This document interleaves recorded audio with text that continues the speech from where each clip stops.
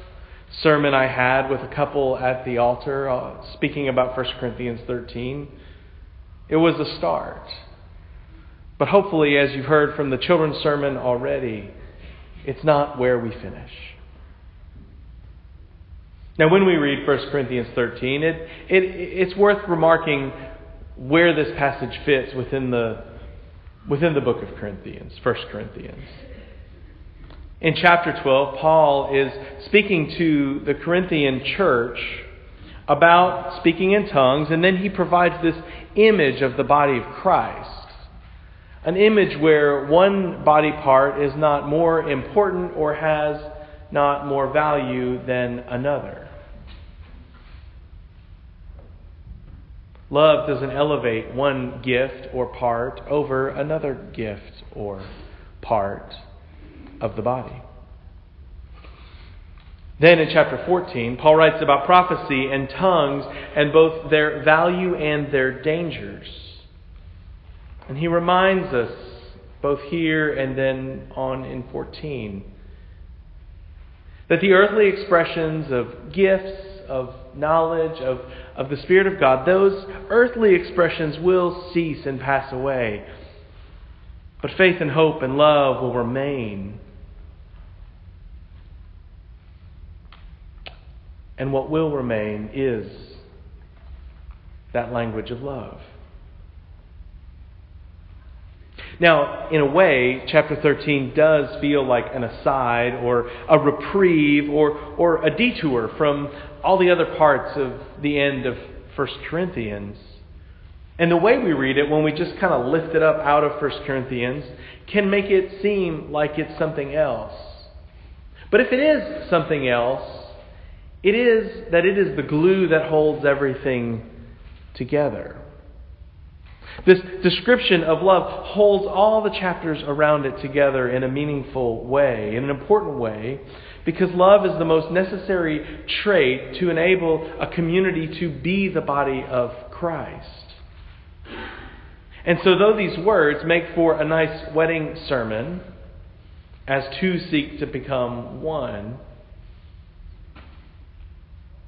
they demand something of all of us, as spouses, as friends, as parents, as children, as brothers and sisters.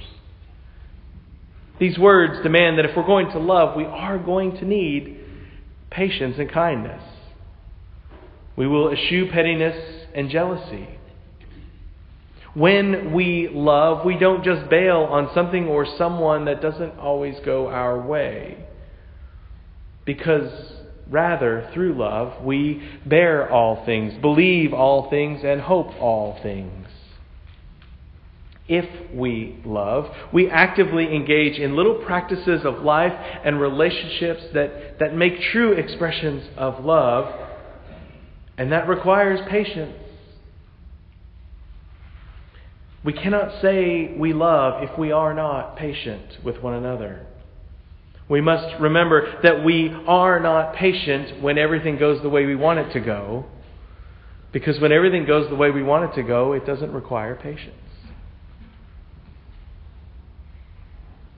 And well, if we are only kind to those who are kind to us, we're reminded of Jesus, who says, I tell you to love your enemies. Anybody can love their friends.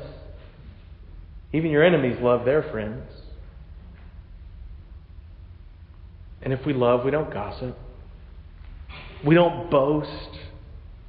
We cease to be resentful. We work on that. And we get rid of our jealousy and we don't lie. Because to love is not to engage in those things. Even when everyone else around us is. Because love builds up, love hopes, love is supportive and caring and positively forward-looking in ways that seem to defy that which might otherwise be around you elsewhere. Love believes that by loving we help others to love. Love believes that when we love first, no matter what the actions or posture of another might be, we still are called to love. Because love remains and doesn't fail. You know, a whole bunch of easy stuff like that. Now, if you'll let me change gears for just a moment. When I think about love, there is a line from a song that I think of. It's from a band called Mumford & Sons, and you may or may not know them. It's not important whether you do or not. But they sing a song and they say, love will not betray you, dismay you, or enslave you. It will set you free to be more like the man you were meant to be. I've come to disagree with the first part of that line, but the second one I think is really important. And when I use it in a wedding, I use it to flip a narrative. Because you see, sometimes when we think about love with one another, especially when you think about the narrative around a groom getting tied down to the old ball and chain. The last thing you think of is love being that which helps you be more like the man or woman you were meant to be. Yet, love does set us free to be more like the man or woman we were meant to be. Love helps us to experience the power of who God created us to be. Love helps make us who we are. Real love doesn't cause us to subvert ourselves into something else or to something less. It uplifts us into being the best version of ourselves. And sure, it's hard when your best friend falls in love romantically with someone because you don't get to spend as much time with them. But hopefully it also means that they become a better version of who they are because of the love they now experience. And that love mustn't remain only in romantic relationships. Because not everybody is in a romantic relationship.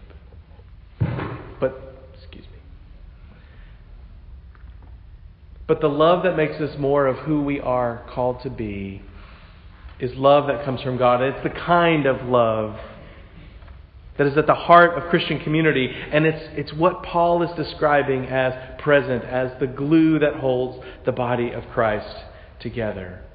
It loves and makes us better by bringing us together and making us who we are together in ways that are better than who we can be alone and on our own. So love makes us more of who we are created to be, not less. Love helps us to embrace and understand more fully that which God has done for and with and through us. Love is the fuel that helps us get to where God wants us to go and who God wants us to be. And so love is inspirational and aspirational. It's wonderful and fulfilling. It's devoted and it's committed. And in one of the greatest understatements of all time, the Beatles sang, "Love is all you need." And yes, it is.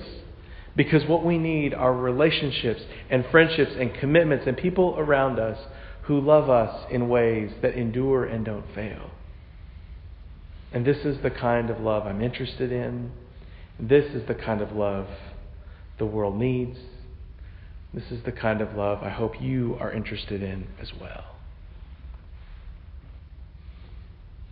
Of course, to quote Ronnie Millsaps, we often look for love in all the wrong places. And the narrative of love in the broader culture is one that is maybe a lot of the wrong places. Think of Cinderella and her mysterious glass slipper. Or Sleeping Beauty and that elusive prince who finally comes around at the end, I think. I don't remember that one as well.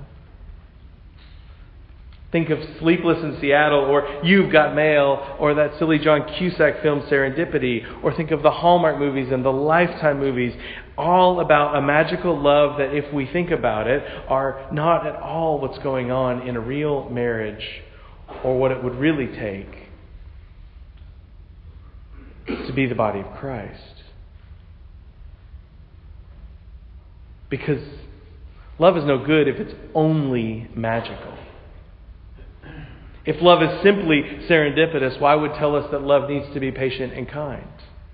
If love doesn't need to watch out for jealousy and boastfulness and just needs to wait for a magic spark, well, how do we do it? And if love is always only reduced to, and they lived happily ever after, why would it need to bear all things, believe all things, hope all things, and endure all things?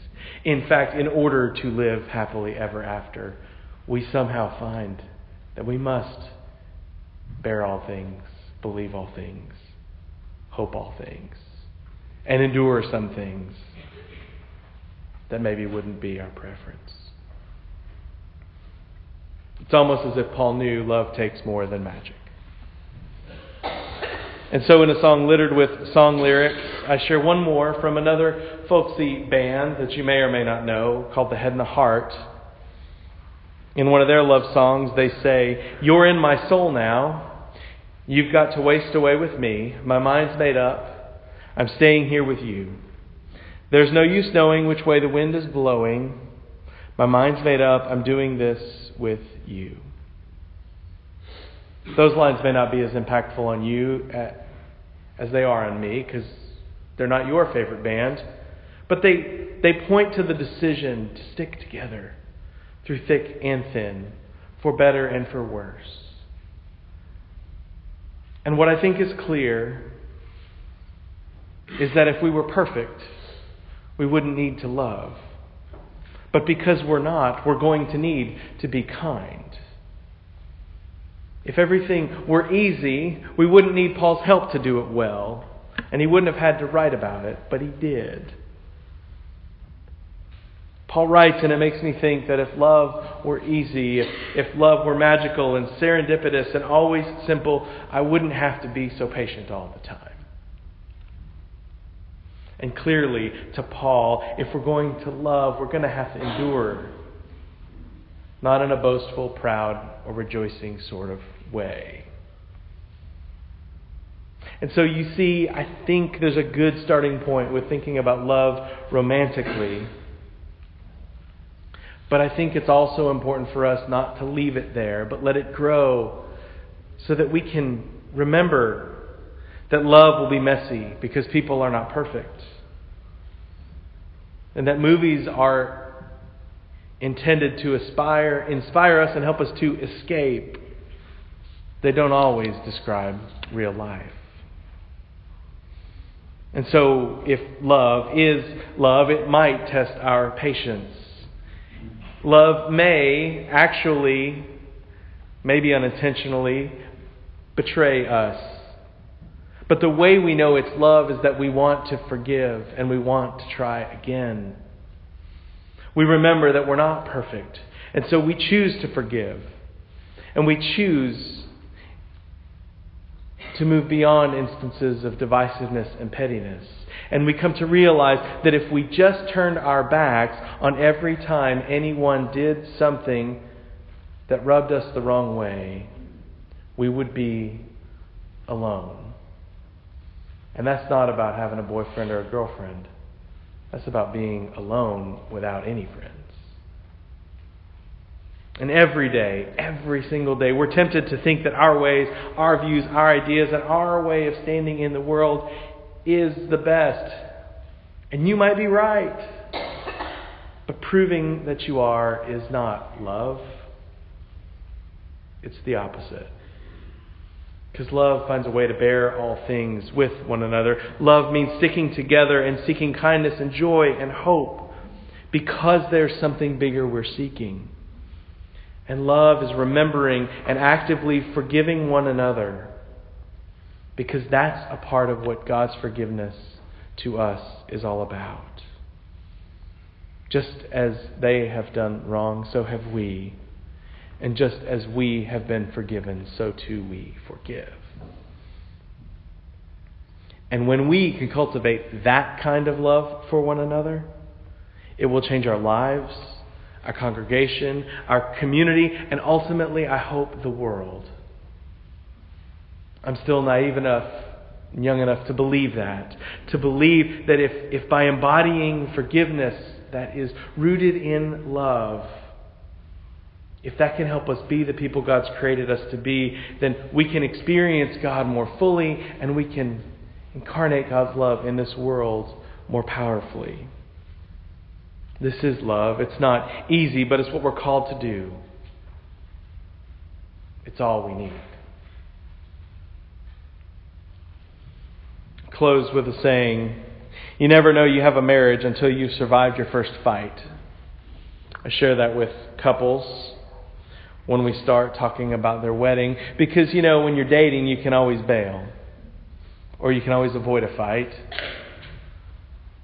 But when you're in it, if we've gotten through a fight and we've gotten back together, maybe there's something there.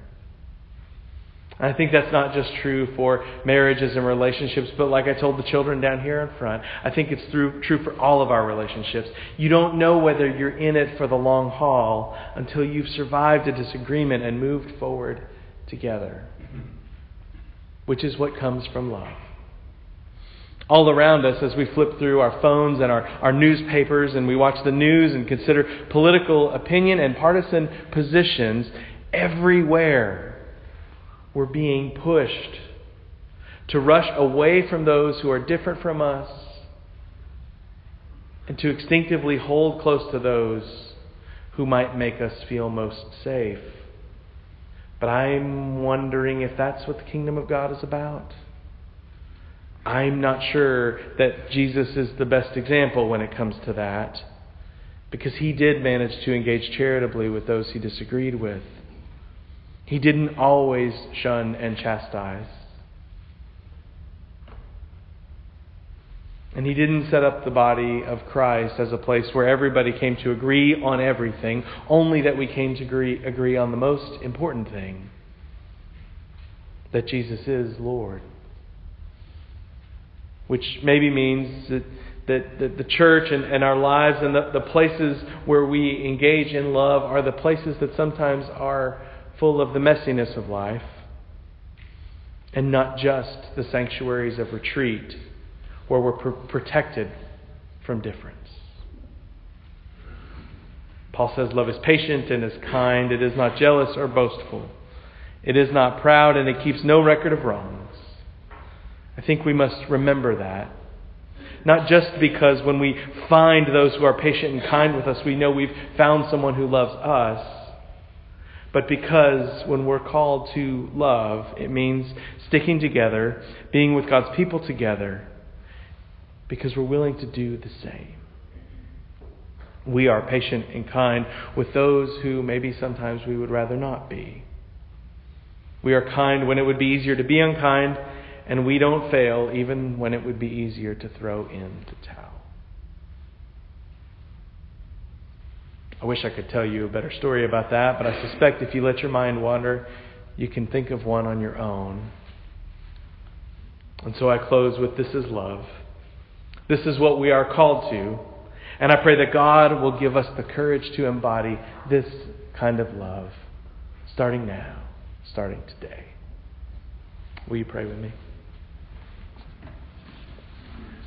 Gracious, eternal, and loving God, we give you thanks for this day that we have. We give you thanks for your presence with us. And Lord, as difficult as it may be to love the way you call us to, Lord, we give you thanks for this call to love. Because even though it's going to be hard for us, we remember that this is the love you embodied when you gave us your Son, Jesus Christ, our Lord. And so, Lord, today, as we think about love, help us to consider the love that Jesus gave us. Grant us wisdom and grant us courage to embody love that way, starting right now, today. This is our prayer. We ask it in your name. Amen.